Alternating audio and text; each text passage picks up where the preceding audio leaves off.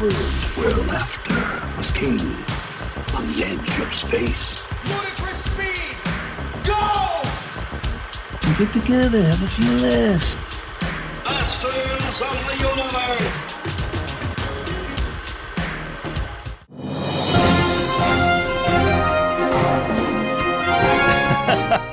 This makes us sound like an actual news broadcast. It really does. Ladies and gentlemen, Eyewitness News. Welcome to the Cinemasters of the Universe. I am one of your hosts. The host on the left, Ron Avis, the Rental King. And I'm your host to the north, Adam Peterson. But don't worry, folks, because I'm still drinking. I still know things. Yeah, you still know things. I've had a few. I've had a little bit of bourbon. I've had, and right now I'm enjoying a Michelob Ultra. That sounds fancy. It is. It's got the aluminum bottle. I think it has fewer carbs than most other beers of its. I don't care. See, that's health conscious. That's why I drink it. See, I don't drink tomato juice or grapefruit wellness. Juice. Just beer with fewer carbs. Wellness beer. Yeah, but in case you listen to that intro music and you're like, what is that? We'll get to what this episode's all about. Potentially a new like I don't know if you'd call it a coming attraction, but just something we can fit in because there's news happening. It's a thing. This is a different kind of time. Mm-hmm. We don't have we don't have the same type of news happening, but we can supplement our movies that we're looking forward to with some of this COVID-19 related stuff. COVID-19. Yes. But first, a little house cleaning. In case you didn't know, we have a brand new news feed for the Cinemasters of the Universe. You can always just pull us up in whatever audio podcast application you choose to use. Just do a search for Cinemasters of the Universe. You'll see the cartoon versions of Adam and myself along with other Cinemasters. You can just open that up, subscribe, and while you're at it, why don't you just leave us a nice 5-star review with a review with sweet superlatives, letting us know how great we are, reaffirming what Adam and I already believe, that we're like the numero uno movie-related podcast on the internet. We really are. In case people like... I know there. I say I know. I'm pretty sure there are other movie podcasts out there. I've not investigated. I haven't checked. I think we're the only ones. Amongst what I believe could be a population of movie-related podcasts, we are just top notch. There are 2,000 to 3,000 true crime podcasts out there, but only maybe 1 or 2 movie-related podcasts. Yeah, and we're one of those. And somehow we're not ranked in the top 100. Which just seems, honestly, it's preposterous. The math doesn't really check out. No, it doesn't. And I've done the math on a calculator and also on paper with a pencil. On an abacus. Yep, I used an actual abacus. Mm-hmm. Went on Amazon and bought one. I've seen that abacus. You can play Doom on it. It's pretty impressive. You can. It's pretty cool. But other things that you may or may not have known, we actually have a website that you can check out. It's the cinemastersoftheuniverse.com. We are a .com, which makes us legit. Yeah. And from that we're webpage, not an org. No. Org. We didn't. No GeoCities. No. We're not a net. We're not .net. No, not AngelFire or a .edu. None of that. No. This isn't a learning institution. Absolutely not. We promise you will not learn a thing while listening to the Cinemasters of the Universe. We don't teach here. Guaranteed to make you dumber. We may impart wisdom, but we don't teach. No, we wouldn't teach. We would never do that. I'm not qualified. Nor am I. And so you can check us out there where you can not only get our latest podcasts that we update, but you can also catch feature articles written by Adam Peterson, Nighthawk himself. I do like to write a few things here and there. Yep, and I'm super happy to have. I'm super happy that we have that space for you to cultivate your written talents. You're an excellent writer, and I'm so happy that you are out there dropping 1 to 2 articles a week. The staff picks is one that I actually enjoy. You kind of let me get on the action. I just kind of send you some movies that I enjoy. And I like it. Yeah, and you just sort of flesh out the article, and then I go back behind you, and I'll just put a few pictures up there. You bring it to life. I'll give it some bones, and you breathe life into it. I like to think of People like myself. pictures. I like to think of myself as a fluffer. I just come in there and fluff the article. That's a good way, especially because we work at a marshmallow factory. That really tracks, I think. It's a very vivid visual that you think of in that way. I fluff Adam's articles, his words. Like if we were a sandwich, that would make us like a fluffer nutter sandwich. Like if you were the fluffer and I was the nutter, that would make a lot of sense. That's exactly the type of Marshmallow fluffing that I and was peanut referring butter. to. I don't know Yeah. what other type of fluffing there would be. I couldn't even imagine that there would be a secondary definition for that. Seems like a solo definition for fluffer. Exactly.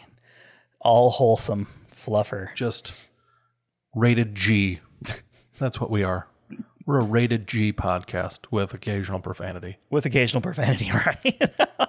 But otherwise, With the occasional completely rated F-bomb. G. I can't be held responsible for the words that fall out of my mouth after I've had delicious podcast bourbon. We're all adults here. Yeah, we're we are. adults. Mm-hmm.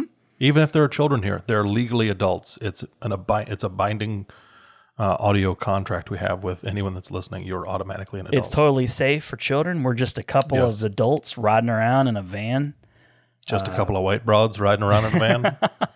sucking Handing down out candy, cosmopolitans looking for and distributing candy. Suckers. I don't know. Things Yeah. you put in your mouth and suck. Anyway, Exactly. Yeah.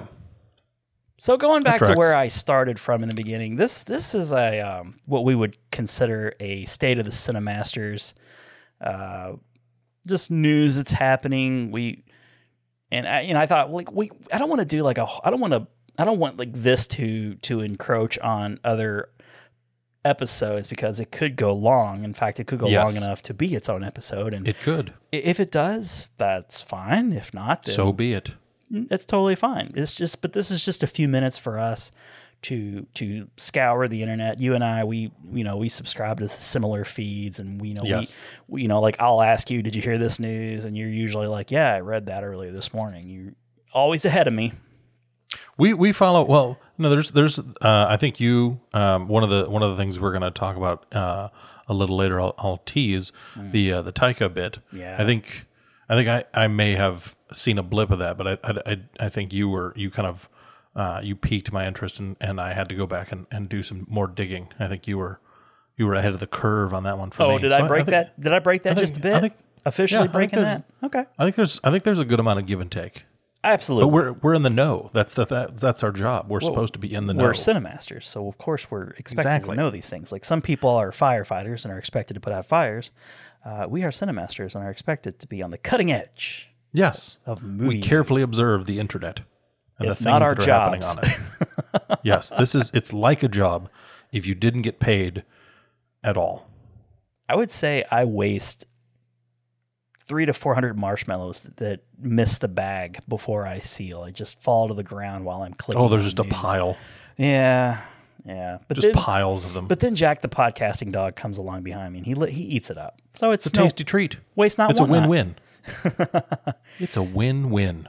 So the first bit of news that I want to talk about isn't necessarily new news, but it is interesting news, and that is, I mean, we kind of predicted this. We saw it coming. This Trolls Worldwide was gonna shake loose some things. It was going to do some things, It was gonna do some things. and it did some things.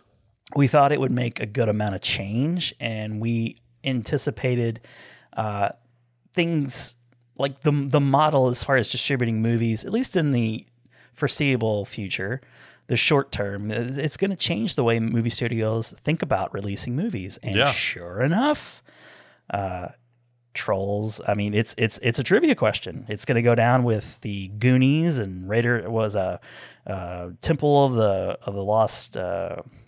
Indiana Jones, Temple of the Temple of Doom. Thank you. I was like mixing my Indiana Jones movies. Just a reminder, I drink. And I know things. Yeah. That's where we come. It's synergy. It's perfect. But like that was a whole thing. Well, was it? There was another movie too. What was another movie credited for the whole PG-13? Gremlins. Gremlins? Yeah, okay. Gremlins and Temple of Doom. Those are the two that. But anyways, 15 years from now, people are going to be talking about this movie. Not because it was a great movie. It was certainly fine, but what it represented, what the shift, the paradigm shift, thanks to blazed a trail. Mm-hmm. So what happened is, what I'm talking about is, we were like, well, what are the actual numbers behind Trolls worldwide? We kind of got some really vague responses from Universal, and they had said things like it was record breaking for video on demand, and like the most rentals ever, and you're like, all right, yeah, we kind of expected that, but why aren't you giving us numbers? And one of the things that blew my mind was the CEO came out and said, well, in fact, Trolls in the 2 to 3 weeks that had come out had eclipsed $100 million in VOD, which on first blush, I'm hearing that, I'm reading that news, I'm thinking that's less than I expected. Yeah. I was expecting more along like 200 and above, just because there was nothing else out. It was like the only, and then just based on responses on social media of friends and friends of friends everybody was renting this thing the weekend it came out. I just expected a bit more. But then it continued, and he said that they had this movie was actually more profitable in 3 weeks than the entire run of the first Trolls movie. And I thought, what? Is that right?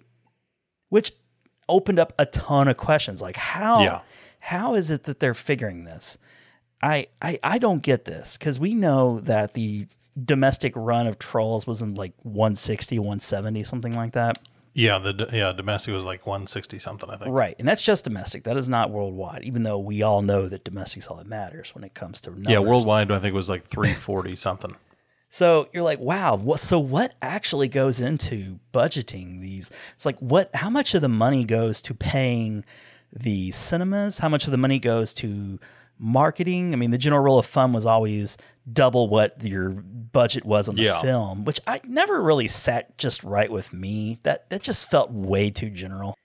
Yeah, so and because I've even just in the wake of some of this, because the advertising dollars I think is a very strong point in the whole discussion. Yeah, because I think that's where there's, for the movie studios, for Universal specifically in this case, to make more money, to net more, because they're not having to, because when you have the theatrical run, you have your theatrical advertising, and that anymore, especially for, a movie like Trolls, it's everywhere.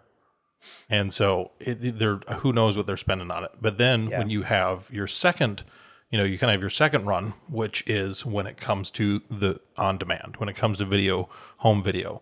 So you kind of have this secondary campaign. Right. So you're kind of double, which is also pretty lucrative. Sometimes movies recoup their cost in a rental capacity. Yeah. Maybe they didn't do so great in theatrical release, but sometimes you get a movie like,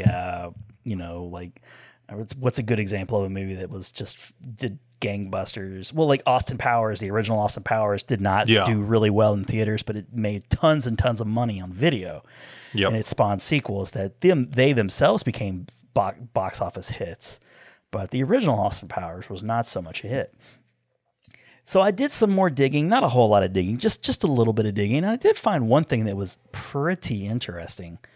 So when you factor in, well, they're probably spending less money on advertising because they're not doing the whole like advertising in theaters, the cutouts, and paying to have trailers run before movies. I don't know what they pay, what charge that comes to. Like, I don't know how much money is billed to the studio for showing these trailers in cinemas. I don't know. But the one thing that I did come across that was pretty interesting was 50%, and this is just typically, theaters typically take about 50% of a box office total sales. Huh. So that's a lot. Like, that's a fat chunk. Yeah. And then when I found out that in VOD, typically the studio retains 80% of the total take. Which makes sense. We're talking a discrepancy of 30% here. So now I'm starting to think, ooh, maybe that makes a bit more sense when you think about those numbers. When you're talking millions of dollars and you think 30% of those millions of dollars, like, okay, all right, I can see this. So, but bottom line, what happened was the CEO, the president of Universal, whatever, he kind of came out. They were bragging about their success with Trolls Worldwide. And then he kind of, said, we're thinking about doing future releases. When theaters are opening back up, we're thinking about releasing movies on VOD at the same time. And the president of AMC said, "The fuck you are." Yeah. I don't think so. That's not how our business works. The model is there's got to be some sort of window that's respected so that the theaters can make their money. They can get their nut.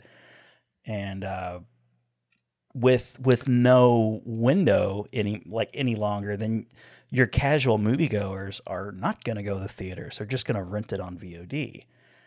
Because there is a diminishing popularity amongst. I mean, it's when the subject comes up just anecdotally, when people are talking about like, oh yeah, I don't know how many more years movie theater's going to be around. I kind of fall back on newspapers. I mean, we've been phasing newspapers out of existence for decades now. It's like, oh yeah, newspapers won't be around. It's like they're not in any kind of circulation like they were back in the heyday of newspapers, but newspapers still exist. You can get a paper newspaper any day of the week. So it's not like movie theaters are just going to start shutting down left and right. And oh no, but there is an economic, a statistical economic impact that the entire theatrical industry has been taking over the years as ticket prices have been rising and concessions are rising. And for a family of 4 to go to the movies, you're talking, most of the time anymore, even if you're, because I can go to the movies and not get concessions, but if I take my kids to the movies, if I try and say, oh no, we'll get a snack afterwards, or oh, we'll share a drink, it's like, that's almost never going to work. Well, not only that too, is you want to make it an enjoyable kind of memory, it's an enjoyable experience. Yeah. So you're much more apt to opening up the wallet a bit more and paying for candy and things like, because you want the kids to have a good time. But yeah, exactly. You're easily tiptoeing up into the $100 range, which is insane when you think about it. Just to take the family to a movie. Yeah, like you or I, we would think nothing about just going to see a matinee in the afternoon by ourselves and enjoy the movie and spend $10 or less. Yeah. But now you're talking $100. So you have to be a little bit more selective. Here comes Trolls Worldwide. Admittedly, people don't have the option right now to go to theaters. They cannot do it, even if they wanted to. Trolls Worldwide was going to be a movie that we would have gone to the theaters as a family and seen that movie. That we were already talking about it. But AMC came out and they said, no, this isn't cool. This is absolutely unacceptable. And now, how do you like this? We're just going to ban your movies from our theaters. We're just not going to show any of your movies. How do you like that? And, we're taking our ball and we're going home. And that was a huge statement right there. Like that, I saw it as a bit of an overreaction, but I agree. Because it's one thing to say we don't care if we show Staten Island Summer, or whatever that movie is, The King of Staten Island with Pete Davidson. Pete Davidson, because everyone's knocking down the doors to see that one. Anne or The Hunt or Emma. Like, it's one thing to say we're not going to show those movies. It's an entirely different thing to say, well, we're not going to show Minions 2. We're not going to show Jurassic World, right? Like those are big time movies, and a line was drawn in the sand. And other movie theater chains like Regal, I think, was one. Maybe a couple others. They came to the defense of AMC, who's in all over the news for being in kind of financial dire straits right now. Like they filed for is it chapter 11 or 13? A reorganization, basically. Yep. They're not closing theaters, but their stocks were downgraded. They're not doing well. They're not doing well. No theater is probably doing very well right now because you can't make money. And even when things start to open back up again in 1 month, 2 months, 3 months, whatever it is, it's going to be at limited capacity even then. Yeah, and I think even like when getting down to like their AMC financials for 2019, like fourth quarter stuff and 2019 as a whole, I think they were down, considerably year over year. So they were hurting before everything got shut down anyways. That happens when you have companies with tons and tons of stores. AMC, I think, is the main theater chain. Like we don't really have any where we are. There's one, but we got one. In some cities and some towns, like there are 3, 4 maybe in that area. So it's a large company with lots of screens. I had it written down before, but don't quote me on this, but I want to say in the 50,000 screen range, something like that. So if you're a Universal and now all of a sudden you're that many screens down, it hurts. But does it hurt them more than it hurts AMC, who's already in bad shape? Like, I don't think so. I think Universal could win, especially if they're seeing success with VOD like they did with Trolls. But I think it's also important to note that I think somewhere in their statement talking about Universal anyway, that this is coming from a position of extraordinary times, this is unusual circumstances. We have to make money. We're a business, we have some movies that are made and waiting. We're willing to push certain movies back to 2021, but we have to have a flow of income. So we're going to release some of these movies and make something off of it. And it's difficult to understand why AMC would have a problem with that. Well, and because one of the things that I'm kind of curious about in this, because I haven't seen a response back from AMC since Universal kind of put theirs out like 2-3 days ago. Yeah. And next Friday, the 15th, Warner Brothers has their animated Scooby-Doo, their new one, Scoob, is coming to video on demand. And that one's going to be, because Trolls was just for rent.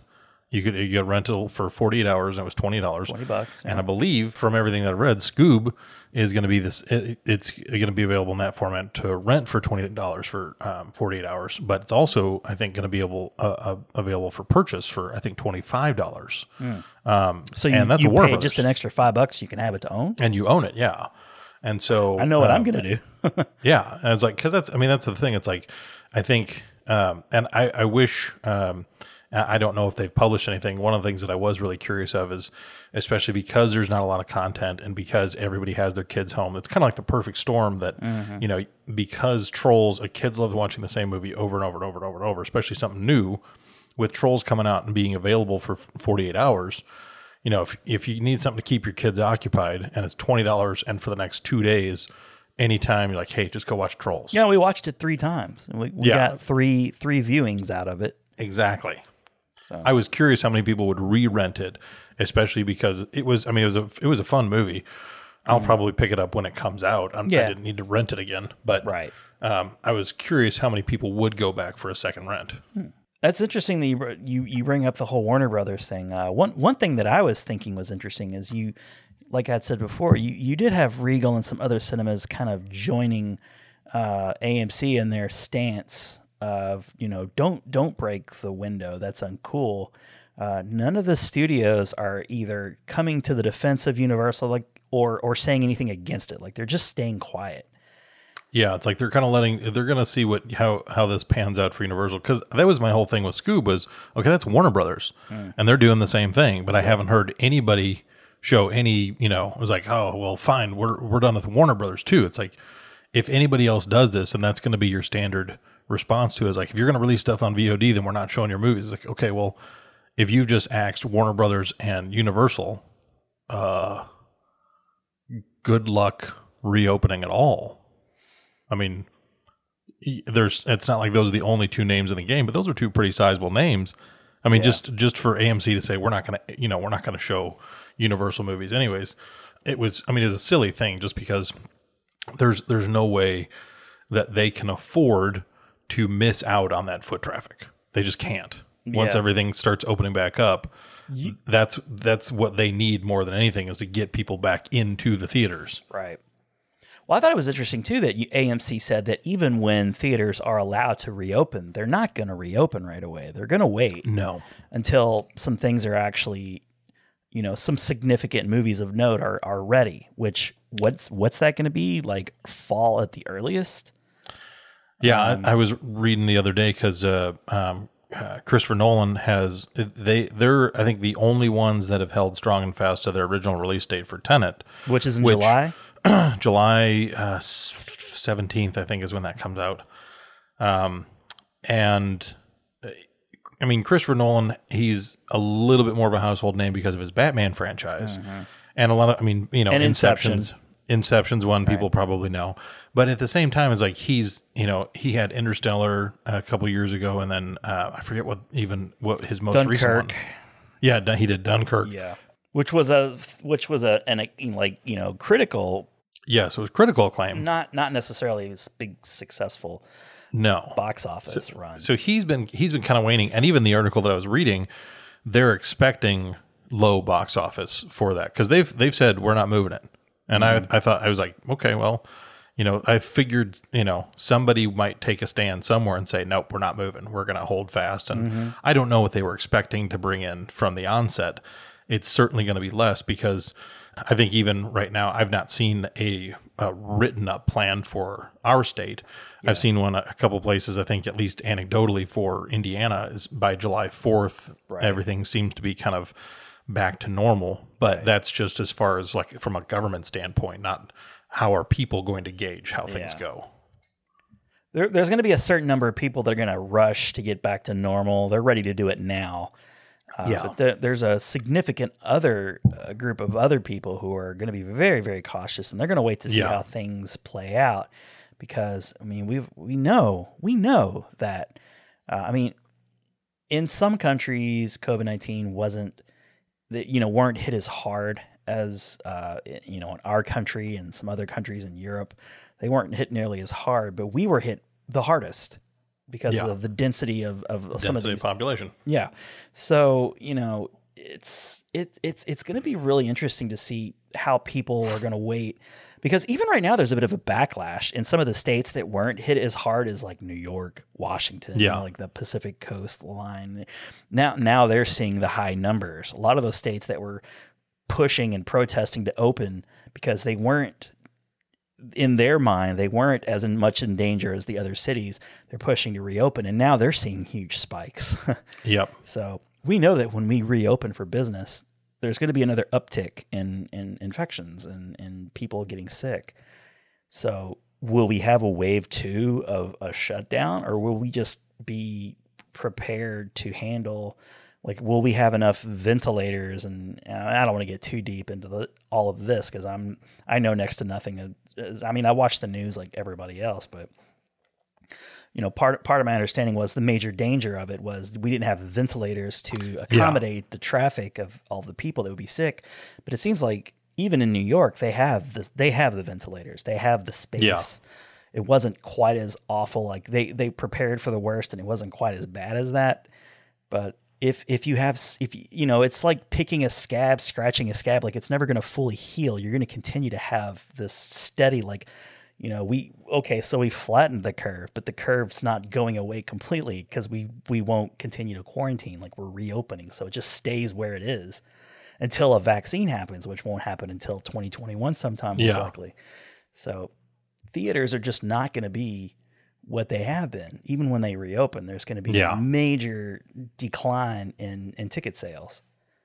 So if you are a movie theater company and you are going to go ahead and maybe overreact, you're going to bite. You've been backed into a corner already because your business is going under. So you are a little desperate. So which speaks to the statements that they've made. AMC has made about Universal and just not showing their movies. a company that's stable and on good footing is not going to make those types of statements. No.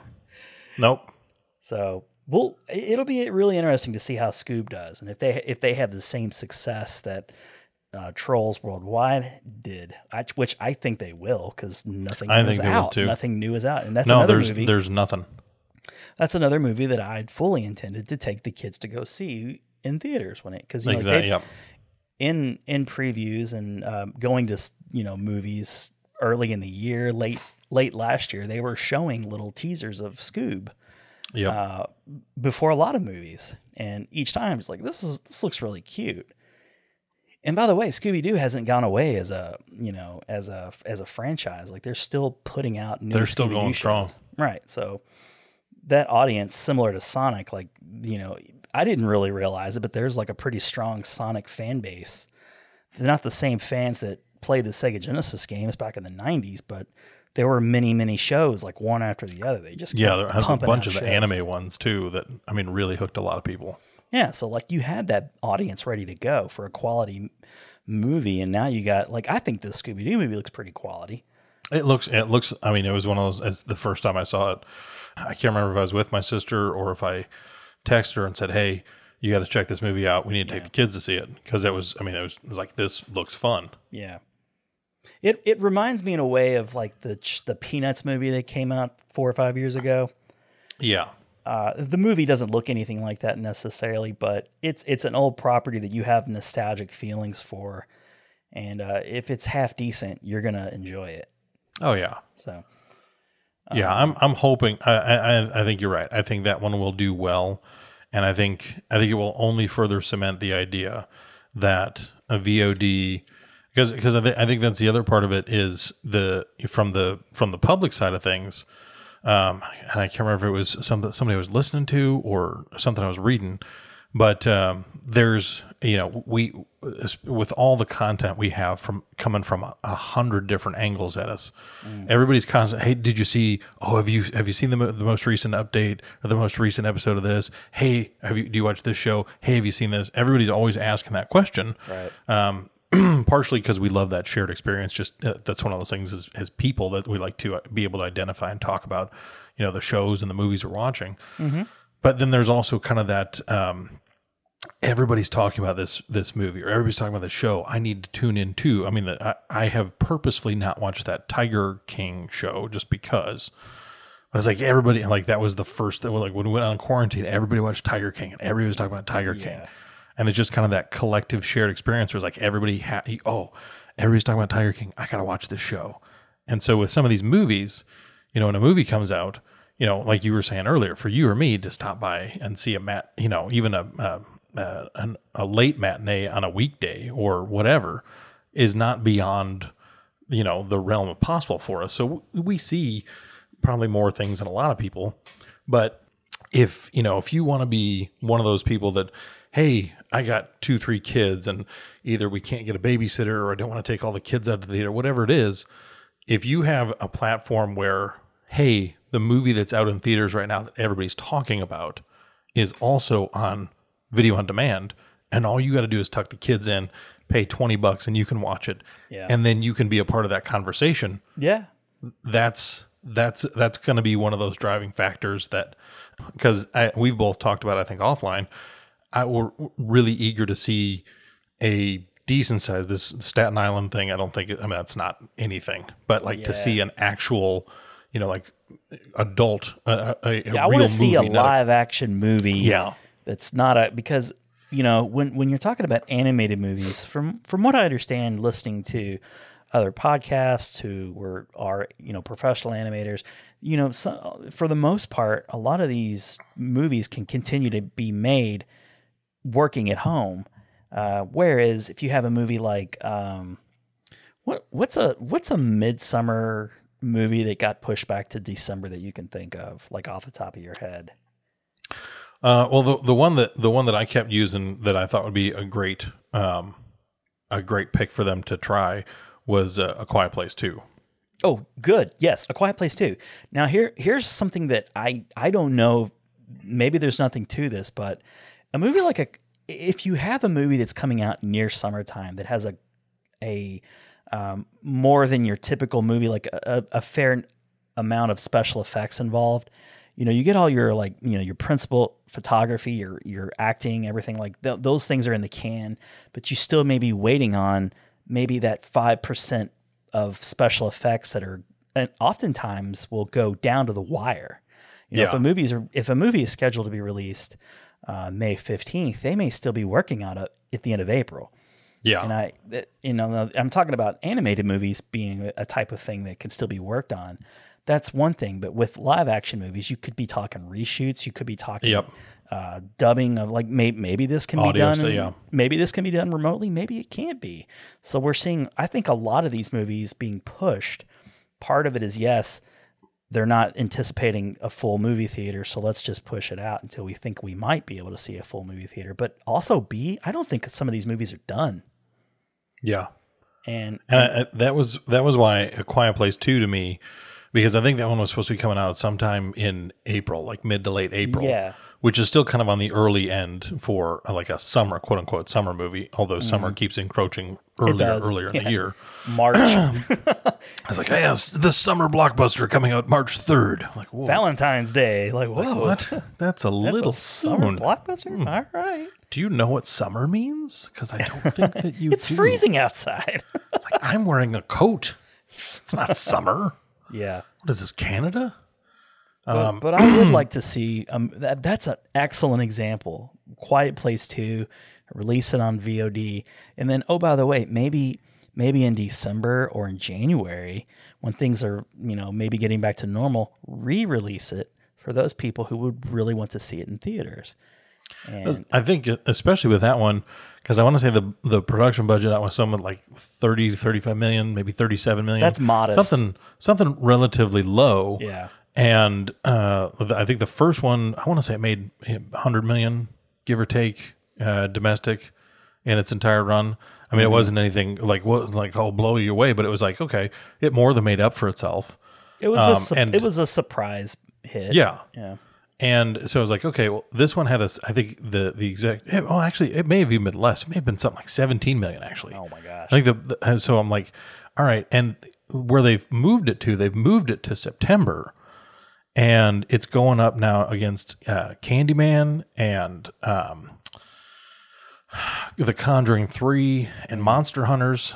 So it's one of those like, okay, there's the not going to movies be that would have been expected to dominate the fall Halloween. Yeah. So it's like, office, okay, now you got A Quiet Place. I mean, none of these movies is going to have more than a week where they're It's the so only one at the crowded. box office. It's So it's so going to be so crowded. I'm like, if you took this and if you put because especially too because they've been advertising the crap out of it. So it's like they'd already spent a lot of that money. It's like if you took Quiet Place 2, threw it out there on video on demand because they had the Invisible Man, The Hunt. And like one or two, I mean, the stuff that's come out on video on demand, it's like nobody really wanted to see it anyways. I mean, it's like arty stuff or Invisible Man was a pretty surprise hit, but it benefited, I believe, greatly from being released on VOD early too. But yeah, I think is Quiet Place? Are they Warner Brothers or maybe they're Sony? I can't remember. I'm sorry. I'll try and look it up while you. But whatever they are, it's one of those like if they were able to come out and they might not do because I think that's part of the equation that we don't have is like with Trolls where they're saying Paramount. Paramount. Yeah. We've made more with Trolls World Tour by doing VOD than we did with that. So there's obviously factors that we're not aware of how they calculate those kind of things.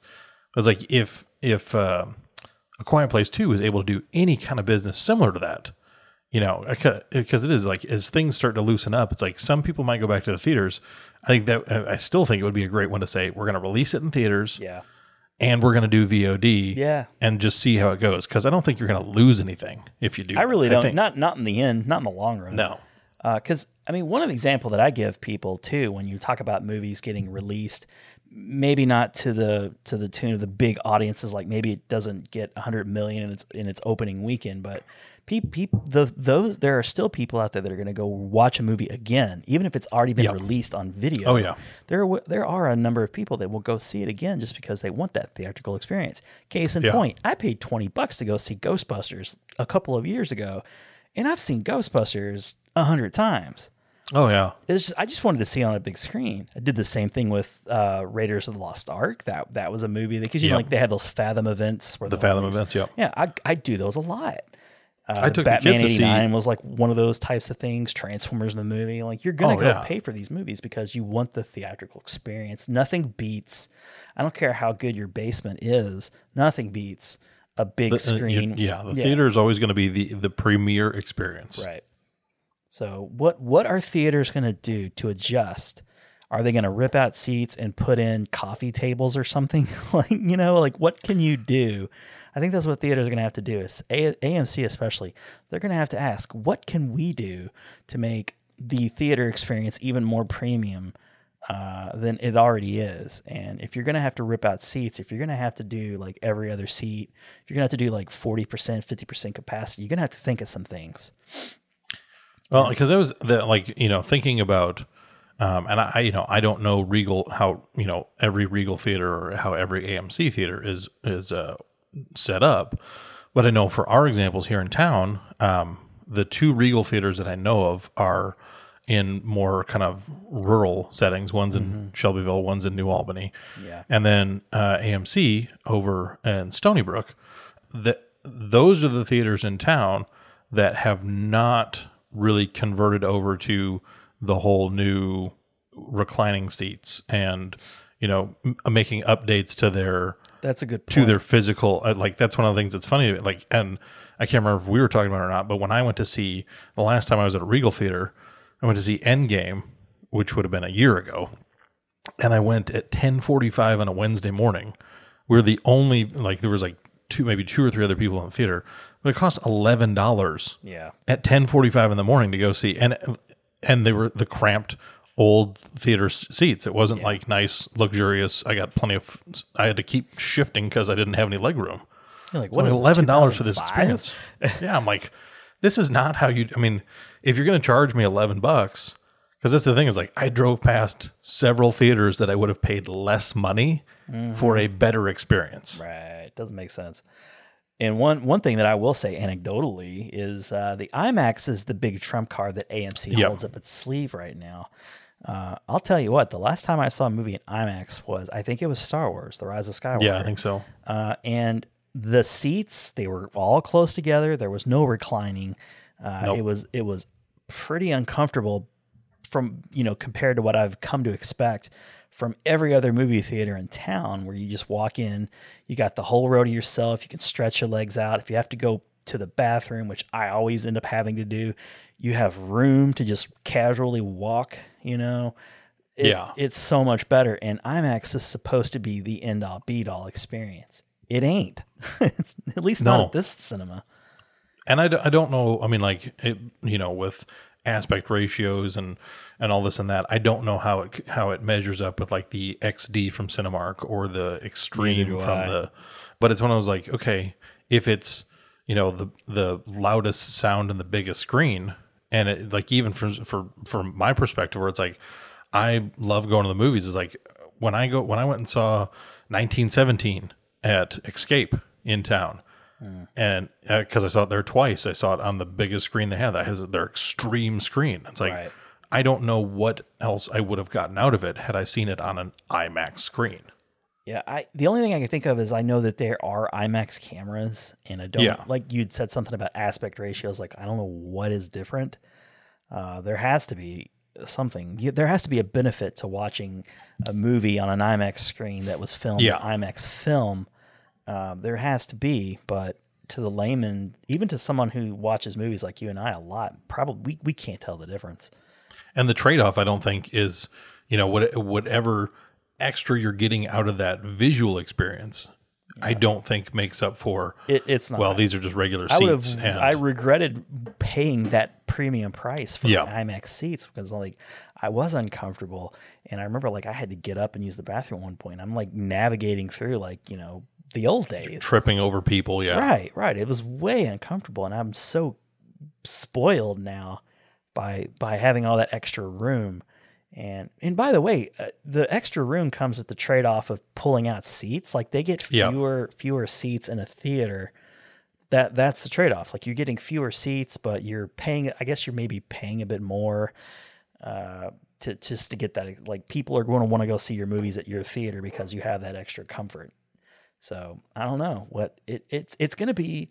The onus is not on the studios to keep people going to their buildings to see their movies. Yeah. It's going to be all on the AMCs of the world to convince people, like, like you just look like a villain. You look bad. They really do. By putting up a paywall, like putting up this arbitrary window that's just always been, like, people want to see a movie and you're saying, no, we're not going to, we're going to bankrupt your studio because we just always have had this window. No, you're going to have to think of something else. Like, this is a debate that's been going on for some time in the last maybe 5 to 10 years about the whole, like, not need for movie theaters. Yeah. This whole pandemic has just really pushed it over the edge. Like, it's forcing it to happen now. And, it'll be interesting to see how the movie theaters in 2021, 2022, what they're going to look like, because 2020 is in the dumpster. Like, it's absolutely, it sucks. Like, even if they show movies at the end of 2020, it's going to be so weird. It's going to be odd feeling. Are you going to be comfortable going to a theater? I don't know how. I don't know if it's got the same kind of longevity as something like the Kentucky Derby. I don't know if there are years where they didn't do the Academy Awards, but I'm like, I don't even know what that'll look like next year. It's like, well, they'll have to postpone it because, Elizabeth Moss can't win Best Actress for no. I mean, she's a fine actor, but you know what I mean. Like, there's not going to be anybody to.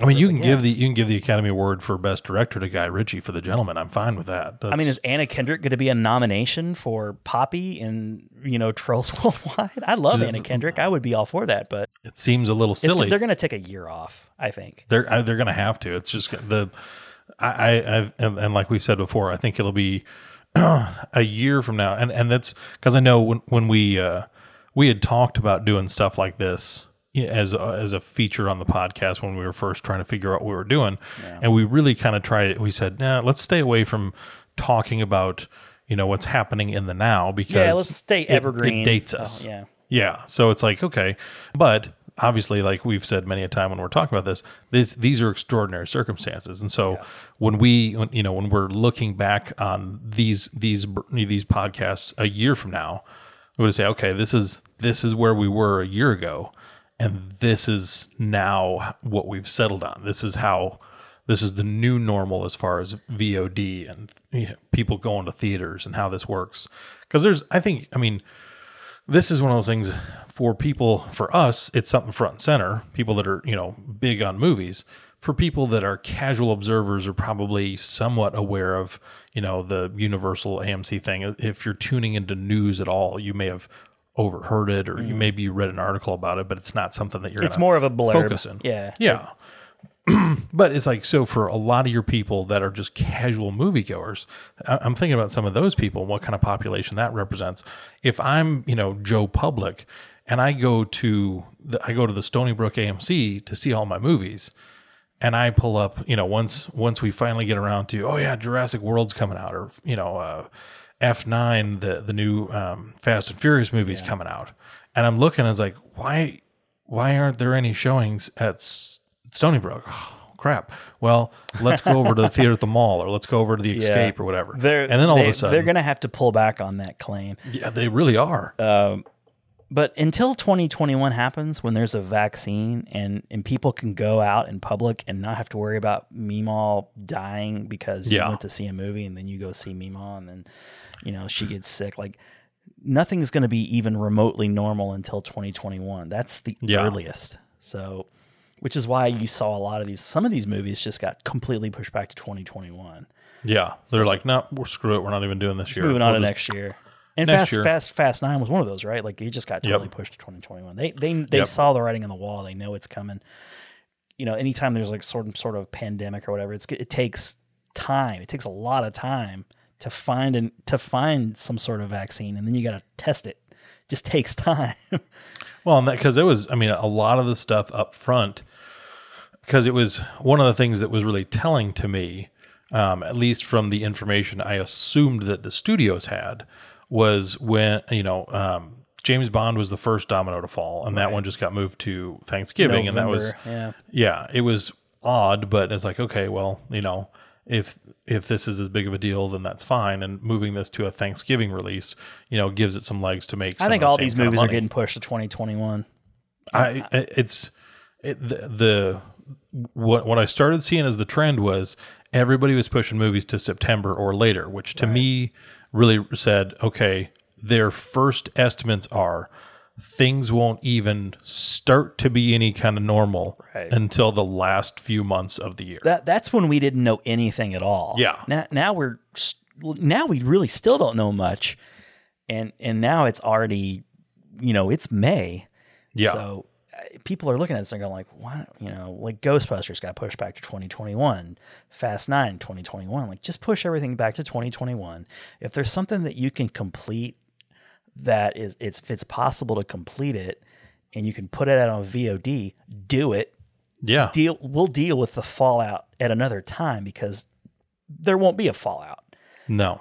AMC can talk tough all they like, but in the end, they need those movies to fill their. They do. They need the foot traffic because they need the concessions. The last thing they want is to alienate one of the top studios. Putting out your product. That's like if you're a retailer and you're upset and you're like, well, we're mad, so we're not going to carry Nike anymore. Yeah, it's like the people that are looking for Nike, you're just going to go to another store. Yeah, it's like it's not like, oh, our customers will side with us. It's like no, they'll just go somewhere else that they can get it. They are not loyal, and people who love movies are not going to be loyal either. And you don't have an exclusive enough property. It was like, oh, well, if I can't see it at Stony Brook, I guess I'm not going to. It's like, no, guess I'm going to Cinemark. Yeah, it's like, and I think that's one of the things that it has been interesting is going back to the two studios. I mean, when I go to Stony Brook, it's it's a pretty clean theater, relatively nice. I mean, they haven't made a lot of updates. They've invested added in the bar. It's not a terrible place. They've made some changes, but as far as what other studios are doing to kind of, because I think the part of it is like, okay, they're trying to match the cost of going, and everyone is like, okay, going to the movies is now an experience. Mm-hmm. So if it's an experience, I got to get what I'm paying for. So okay, I get a nice big comfy chair, I can recline. Right. I could order a drink. I can have I can have a hamburger. Yeah. So it's like, okay, this is. Yeah, it's more than what you need in a movie experience, but okay, we're going to make it an event. But I think that's the thing is like for Cinemark and for, I know Escape, which is a smaller chain locally, but it's those like, okay. They're scattered throughout the Northeast as well. Yeah. I think that whole, we're going to pull out seats and make this comfortable for even, just those partitions to where it's like you have enough space. Like you said, you can walk by people and you don't have to, you can still be reclined and people can get up and go do what they need to. And I really like what Cinemark has done too, like where you have just like, if you feel so isolated in your little aisle, there's not that person in front of you really who's do. tall, who they're blocking part of your view. Like there's just none of that. Yeah, it's like everything is almost like its own little box. Yeah, and it really does. It's like box. It's like box stadium. It is, and with that, it's almost like you can't have a bad seat. Like unless you're having to sit down in the front two rows, right? You almost can't have a bad seat. And so with that, it's like even when you, because when I see a movie that's been out for 4 or 5, 6 weeks, and it's back tucked into one of their tiny theaters in the back corner, it's still a pleasant experience. It's still a nice. Even when we went to go see Dr. Sleep, that's the only theater in town out on once the lights go down and the movie starts playing, and there's what less than 100 seats. Yeah, it's fine. It's great. Like when the lights really are up and everything, you're like, oh well, this is kind of sad. Like look how small this theater is. Yeah, but yeah. Still, when the lights go out, you're like, oh, this is a hell of a lot better than anything I could produce at home. Oh yeah, and I have a pretty sweet setup at home. And I think because they balance it out, because they do have the XD theater that, has like 500 seats, or the extreme theater where it's like you still have the lounging. You don't have it. You're not as isolated. You don't have that kind of that cozy feel. But you could have either or. You could have the giant theater, and the huge screen and the Atmos sound that's all around. You could have that experience, or you could have the nice, cozy, secluded little theater in the back, and like you can get the best of both worlds, and it's the same price. Yeah. It's an interesting topic that I think we haven't heard the last of it. I think it's just the beginning, and I have a feeling we're going to revisit this again. I think you're right. And it's fascinating to see it play out. And I, for one, I'm rooting for the VOD because I do like the idea of doing that for certain movies, and I'm also rooting for theaters because I think there's always going to be a want and need to have a date night where you can the movie is like the centerpiece of the date. Like you go out, you eat, you sit down, you watch a movie together, you have that you talk after the movie. Like it, the movie theater experience isn't going to go away, as you said earlier, with like with newspapers. But it has to change. It has to evolve. They got to keep up because things are. This is a catalyst that people either. I mean, I think the thing is like clearly Warner Brothers, Universal, they were somewhat prepared for what's going on.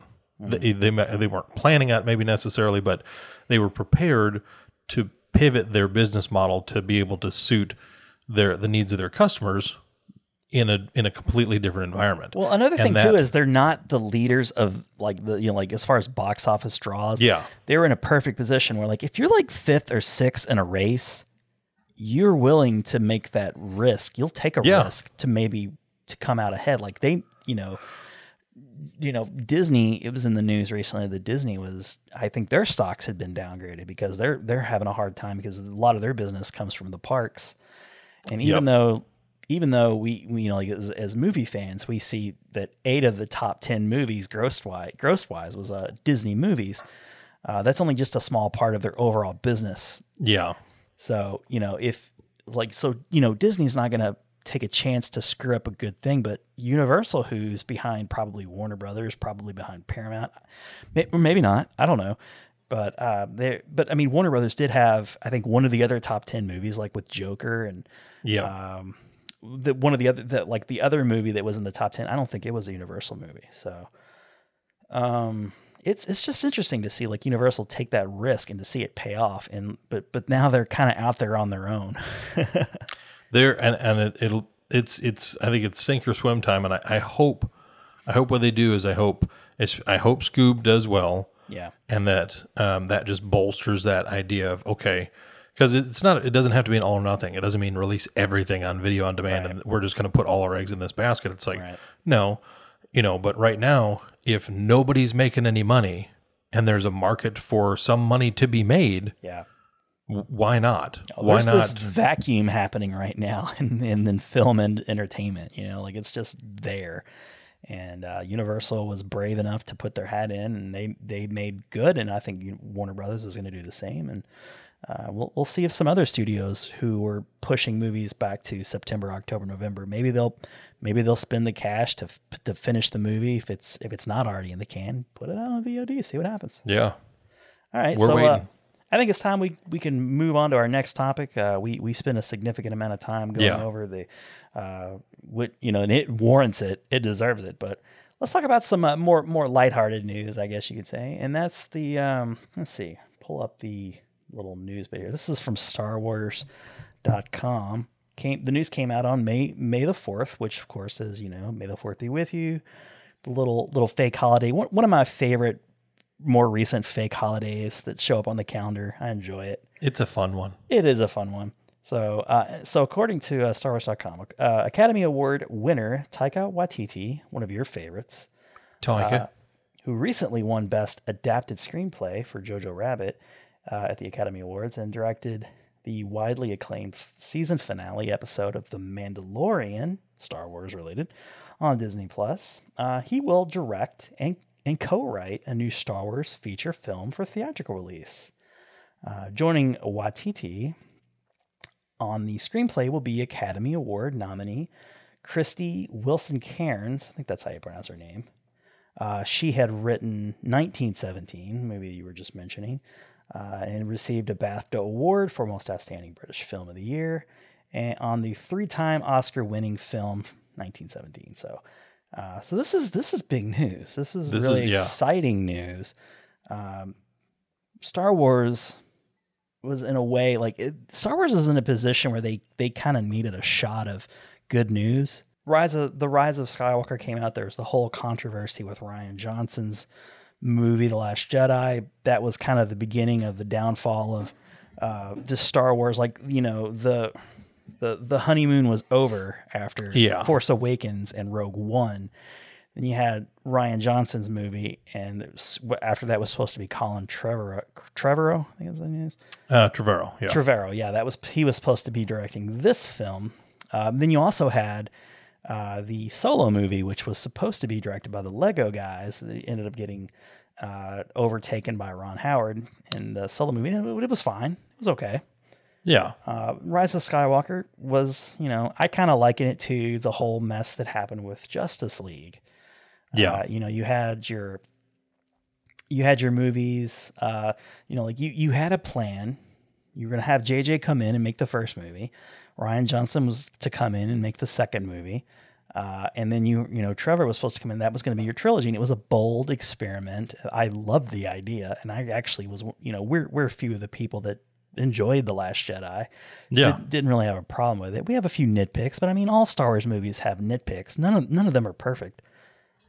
But because so many people were upset with that movie, it kind of forced Kathleen Kennedy to change direction, bring in JJ, and they kind of what we ended up getting was this weird, kind of fan servicey cap to the not completely, but sort of was overturning what Rian Johnson had done.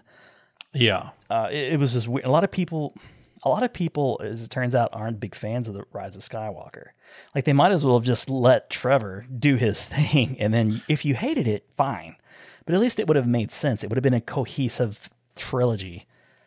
But really, as it stands, you have two. It's it could either be the JJ double feature, and forget Rian Johnson's movie, or you cannot, and then just have this weird movie where people have all these hanging questions, and you got the Palpatine thing out of nowhere. And so Star Wars is in a weird way, and because of all these missteps, you could call movies making $700 million a misstep. Their plans to have movies standalone movies, there was supposed to be a Boba Fett movie. There was supposed to be a Obi-Wan movie. They just got canceled. There was supposed to be a new Rian Johnson trilogy that got canceled. There was supposed to be a trilogy from the Game of Thrones guys, D.B. Weiss and the other guy. They pulled out of that themselves. They were like, no, we don't like that.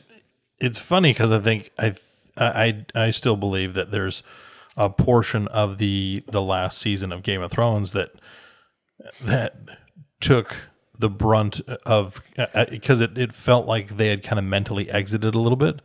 And I think it was from my perspective, it seemed like, because there were all of those reports that were coming out.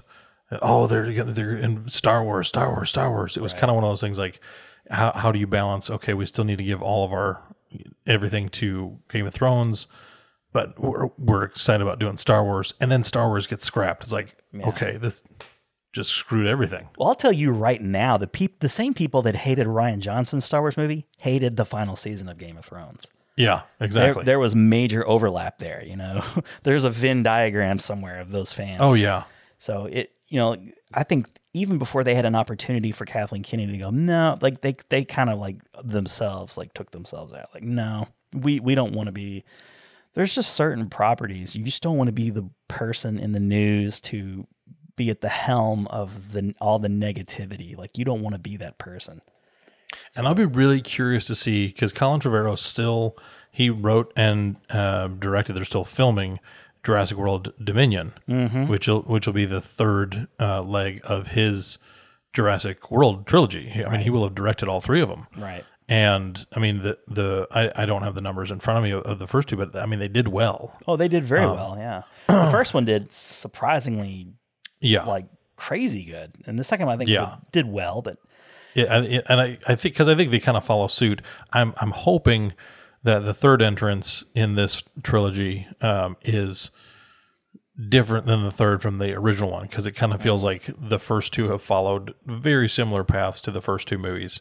And I don't mind it because I love Jurassic Park and I love Jurassic World. Me too. But it's when I was like, okay, I would like to, if you're gonna give me something new, it would be nice if it was a little different. But Take it's a when chance. I was like, Take a chance. yeah, it's like people say that, but they don't want that really. they don't. Which is why I like The Last Jedi. I'm like, oh, they took some chances here. Yeah. This is like the most, for better or for worse, it's the most unique Star Wars movies of all the 9 in as far as the canon goes in the Skywalker saga. It's just beautiful. I just think the movie is beautiful. But anyways, Taika Waititi, like back to the uptick, the good news. Yeah. So The Mandalorian was a pretty big success for Disney, and of course, it was one of the few programs that was ready to go at the launch of Disney Plus. So everyone that had subscribed to that had The Mandalorian to look forward to right away. And I'm not kidding. Like every episode that I would tune in, I'm thinking this feels so Star Wars. Like I'm enjoying myself so much. There was such a quality to the, like it didn't feel like a TV show. And I know it's not like technically TV, but streaming, like I kind of, for whatever reason, whether I'm right or not, like I kind of group streaming and television together. That's it, because it's one of those, you can only view it on that medium. You can't go see a streaming show in a theater. Right. But, like it felt like little miniature Star Wars movies. Yeah. And I'm sitting here and I'm thinking like, well, if they really want to turn this ship around, give it to Jon Favreau, who was responsible for, getting The Mandalorian going. Like I think he produced all of the episodes, and I know he directed, I think, at least one episode. Yeah, I think he was the first few. Oh, and they were fantastic. And I'm like, Jon Favreau has a track record, a proven track record of either resurrecting or starting up, yeah, like he did the first Iron Man movie, first he kicked off the MCU. He kicked off the MCU. I think he was the one that made the first like actual good live action from the animated movie. Like The Jungle Book was fantastic. Yep. Then, The Lion King was very successful financially. I didn't love it as much as I did The Jungle Book, but it was still fine. And I'm like, here you have The Mandalorian was hugely successful.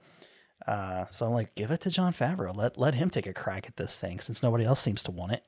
But with the Taika Waititi, who was also, involved with the success of The Mandalorian, he voiced the robot, the bounty, from the first episode. Yes.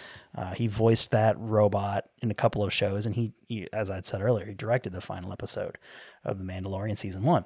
So Taika, who we know from lots of things, but primarily if you're a Star Wars fan, if you're a geek, you know him from like Thor Ragnarok. Like he's the one who made like the Thor series, like the Thor name cool.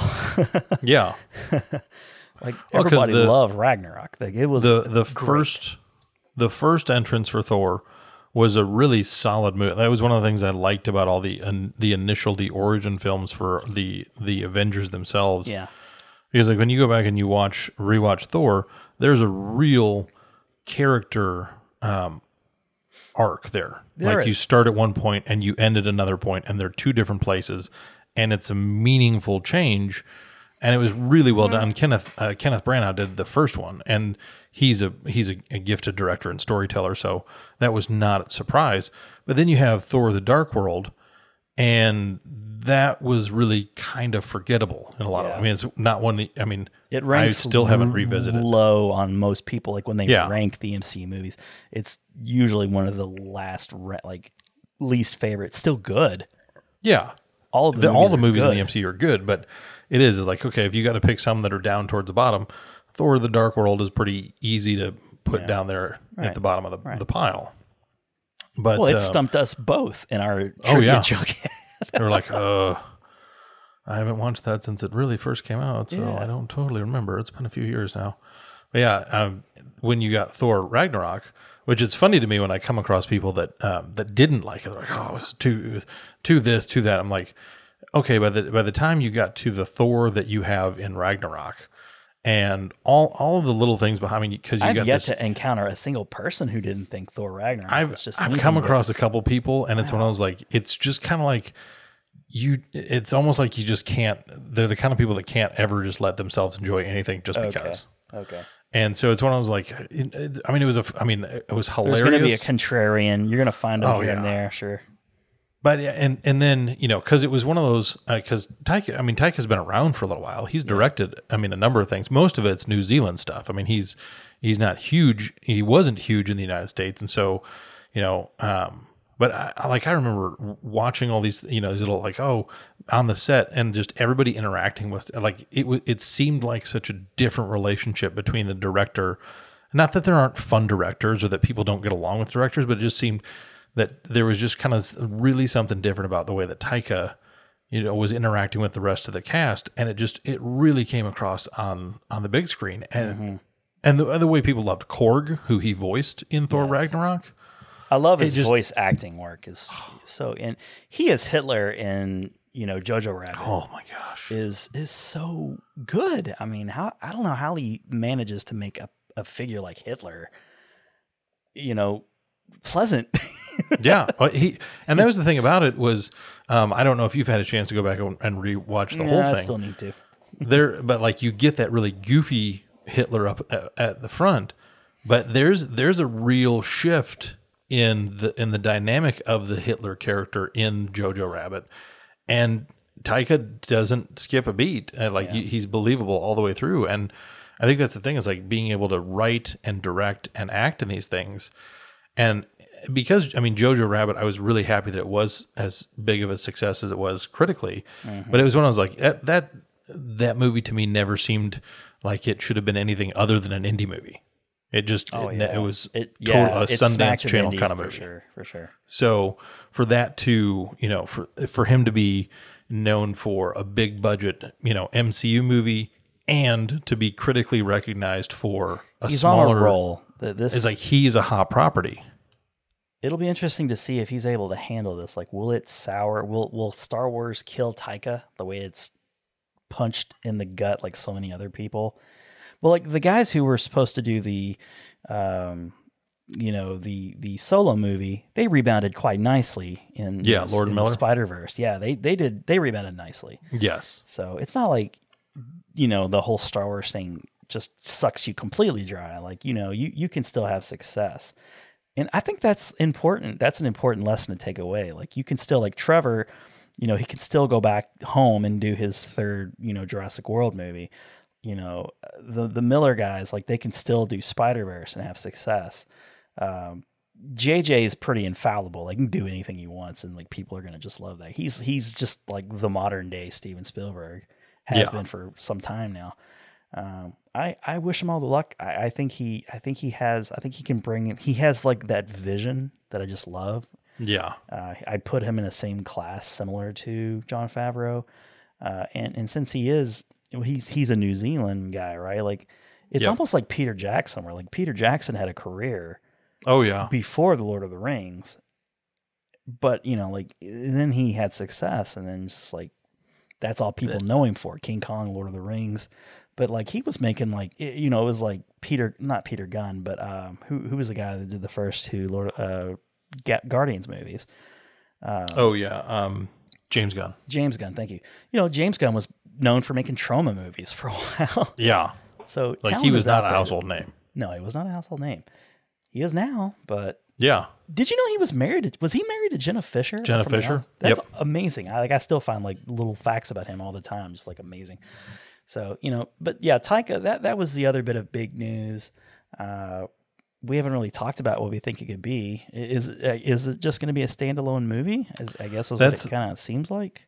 That was some of the speculation I was reading, is because I know that they're supposedly kicking off their next trilogy in 2022, which one of the things that I'm curious, even with, because I think in the realm of things going beyond a year out, I mean, you're talking. I mean, I know the MCU has kind of like they've got their roadmap that's a few years down the road, and James Cameron thinks he's going to make 45 different Avatar movies, and people are going to go. And pay I'm there to see for him. all of them.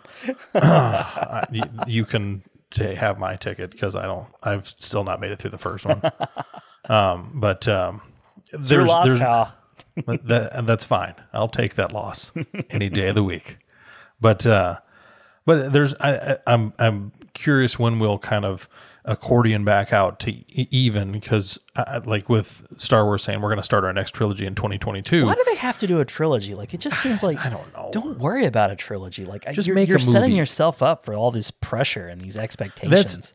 I think that's because and I know we talked about it in our Star Wars podcast, so I won't beat on it too much. But I think one of the things about the Star Wars universe that just makes it kind of unique amongst all the other kind of properties that are out there is they have like the fan base is so rigid on so many things. Like, it's one of, like, there's a lot of people that go and watch Star Wars movies like, that was fun. It was just fun. Because I think that was how we both were with Rise of Skywalker and The Last Jedi. It's like, I these are think fun I'm one of movies. those people. Like, I'm not the diehard Star Wars fan. Like, I can't tell you the name of some of these characters, like lower level tier characters. Like, I just go to a Star Wars movie and expect to have a good time. And you know, even in the prequels, after I saw the movie, I'm like, that was okay. You know, like, I go, like, I think on it later and I'm like, that wasn't so great, but I still have fun in the moment. Yeah, Attack of the Clones is not a great movie. Even if, I mean, like, if there were not 8 other movies attached to it in any way, shape, or form, if you just watched that movie, you would say, this was really not a very good movie. There's an Like, the article acting- going around the internet right now from Screen Rant. Have you seen this? No, not yet. Where they're ranking the 12 Star Wars movies, including Attack of the Clone Wars movie, the animated movie. And Clone Wars is 12th. Rise of Skywalker is 11th. Attack of the Clones is 10th. See, I can't get on board with that. Rise of Skywalker. It's hard.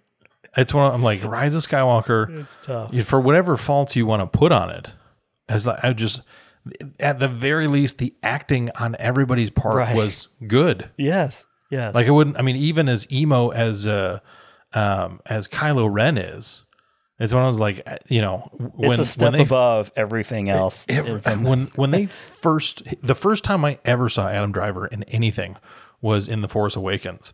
And when he took his helmet off, it's like, that's Kylo Ren? This guy? It's not what you expected. He looks like, you know, he should be coming over to help tutor me in pre-calculus. Like, that's not like an intimidating kind of figure. So it's like, you should probably just keep the mask on. But there were so many other things I saw Adam Driver in between that and Rise of Skywalker that I'm like, I love Adam Driver to death. He is hilarious. He is intense. He is dramatic. So it's like by the time his we get to Rise of SNL Skywalker, appearances are legendary. oh, he's and like, just to be able to do that, to be able to shift into, like, to be able to do comedy like that, and then to be able to be dramatic, and to be dry in his comedy and to be goofy in his, it's like, the guy is a solid actor. And so it's like, I'm a big fan of all of those actors. I think he's the one that I've come away as the biggest fan. Like, he has the career that's going to stand the test of time. Whereas like really Daisy Ridley or John Boyega, like, they're going to be known for Star Wars forever. Yeah. But like, I think Adam Driver's the guy who can have the Harrison Ford like career for his whole 30 years. And I wish, because John Boyega has been in other things. Yeah. Oscar Isaacs. Yeah, he was in stuff. He was kind of famous before Star Wars, so he was a known quantity or commodity before. So I don't really include him necessarily. He'll be in the same kind of supporting roles. I think he'll still be able to. There's still going to be plenty of opportunities for an Oscar Isaac. And I would like to see, because I think Daisy Ridley did a really great job in playing Rey. I would like to see more things for her. She was fantastic. I did. I really loved her character. I'm hoping. What I really hope, if they are starting this Taika. If the Taika film is the first of a trilogy, or if it's a standalone, whatever it is, I really hope that what we do is we just get a clean break kind of from everything. Even just to say, you know, I mean, honestly, to even go so far as to just say, we're not even gonna. I mean, like, we're not gonna mention Tatooine. We're not gonna mention the Death Star. Like, we're just gonna, like, it's in space, and that's it. Like, it's the same aesthetic. It's the same stuff going on. Maybe we kind of, make it like a Top Gun movie where it's flight school, but for X-Wing pilots. I mean, just do something that's like, okay, I don't need a nod. It's like, oh, did you catch when this was like an homage to, no, I don't need that. Star Wars doesn't need a movie where they can speculate who's related to what. Nope. They're like a Kenobi or a Skywalker or a Palpatine. Like, there needs to be some distance now forever. Yeah. Like we've done it. Because I think that's part of the problem is, when you have these things that are set up, they're not set up rigidly, but it's when I was like, you start to kind of paint yourself into the corner. I mean, even like, I think one of the things that's the funniest to me is, that I like to joke around about, is when you go from Revenge of the Sith, where at the end of the movie you have Luke Skywalker being born and you have Ewan McGregor playing Obi-Wan Kenobi, and then you get to the beginning of A New Hope, where Luke Skywalker's 15 years old? Mm-hmm. And Obi-Wan is like 90. You have Alec Guinness playing Obi-Wan Kenobi. It's when I was like, okay, you can't change the fact that Alec Guinness played him in A New Hope. What did he do to himself? But it's like, that was a rough 15 years. My goodness. It's like, he seemed to be taking relatively good care of himself. Like, he aged like a president. He hit the bottle. He hit the Banta milk hard. That was a rough... That was a rough decade and a half out there in the sands of Tatooine for old Obi-Wan. Well, those two suns really do a number on your complexion, I guess. He was a moisturized brother. Come on, get yourself on some kind of program. Sunscreen, my goodness. That is just unhealthy. Oh, Jesus. But I have nothing but hope and optimism for this whatever this project is. I hope it's not one of those things that you see a lot of times DC do with Warner Brothers, where they just throw an announcement out there and hope that and see how it sticks. And then and I hope it's not another one of those where they hire a name and then they decide not to do it 4 months down the road. Like, there's just like a new article, like Taika Waititi bows out, he doesn't want to do the Star Wars thing anymore. Kathleen Kennedy needs to step back. Yeah. She needs to step back and trust her talent. Like, she is a wise person. She's stuck around this business for a very long time for a reason. Yeah, she's been around. She's made some really questionable choices in the last 5 to 10 years, but you can't tell me that Kathleen Kennedy is not a very wise person, and is not there. Like, she knows how to run things. Trust your talent. Let hire the best talent you can. Let them come in and make their movie, and then answer for it later if you need to. But don't put yourself in the spotlight and cobble together a movie that nobody's gonna like. Yeah, Let them, because if the writing behind 1917, there was an epic film. And a lot of it, a lot of it's the cinematography. There's a lot of... I don't necessarily think of the great writing when I think of it. The it's writing... all the cinematography and the visuals. I think having Taika on board, because he is a really skilled writer, and you've seen him take property. Because I think one of the things that would be fun is if he... to balance out the humor in the Star Wars and still, having seen what I've seen from him do humor and drama really well. I think if he could do that in that environment and, get a decent cast, have a good story, and just, really at that point, all he's got to do is execute. And you could tell, as involved as he's already been in the Star Wars universe, he's eager to make something good. He's a fan. He's invested in it. He wants to give something good back, and he has the capability to do that. So I think there's a lot of good that can come from him. I agree, and I'll end my thoughts on this whole thing by saying that Taika has a good working relationship with Disney. He's proven himself already in both the Star Wars realm and the MCU. Yep. I think that them not announcing this to be a trilogy ahead of time, or that it's a one-off film of a popular existing character, bodes well for like Kathleen Kennedy to relax a little bit, Yeah. and take a risk and not worry so much that she's gonna have to answer to the diehard Star Wars fans for one real, like she sees the day like, oh god, this Han Solo movie is coming across way too comical than I am comfortable with. Yeah. Like for the reasons she'd let them go. So I feel like it's there. There's everything is pointing to be, it's a smart move on all parts. Yeah, I agree. So hopefully when they come closer to actually hammering out the details, they don't get cold feet and pull back. But we as far as we know, it's a one shot. It's not involving any major character. We don't even know what in the timeline it's going to exist. It's all a mystery right now, and that's exciting and good. But Give me a Shadows of the Empire. why Give not? me that. Give me Dash Rendar and the Shadows of the Empire. Yeah, people have, because the whole extended universe, Disney came along when they purchased the Star Wars property, and they took all that stuff and they moved it to, I forget what they call it, but it's like it's no longer canon in Star Wars, but it was like some other like timeline, like classics or something. Hey, why not reverse your decision? Like reverse the reverse. Say it's canon now because you own it, and give us some of those extended universe stories that people have been wanting. Exactly. So the only thing that's gonna take a hit is your pride. Who cares? It's not for you. It's for all the money out there that can be made. Yeah. So, anyways, there's plenty to be made. Any other final thoughts for yourself? I think that's it. I think we hit some good notes. We've really brought the what's brewing out there in the cinematic world to the people. Let them chew on it a little bit.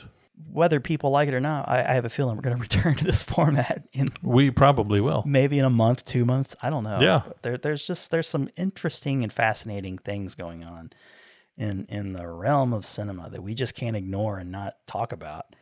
And you're not missing out on episodes like this. Just think of this as replacing our movies we're looking forward to XXX months, This is bridging the gap for you. This is, instead of you having to go out there and scour the internet for what's happening in the world of movie news, we're bringing it right to your front door. Just stay right here. Stay right here in the Cinemasters of the Universe feed. We got you. We got some current events for you. We got you. We got your current events right here. We'll wrap you up in a warm, cuddly blanket of movie news, and we'll just hug you with all of the movie news we have. We're like that new Facebook emoji of the little smiley guy hugging the heart. Yes, that's I guess we needed. All about. Let's address it. But for this episode, I've been one of your hosts, Ron Avis. And I've been your other host, Adam Peterson. And we'll see you next time.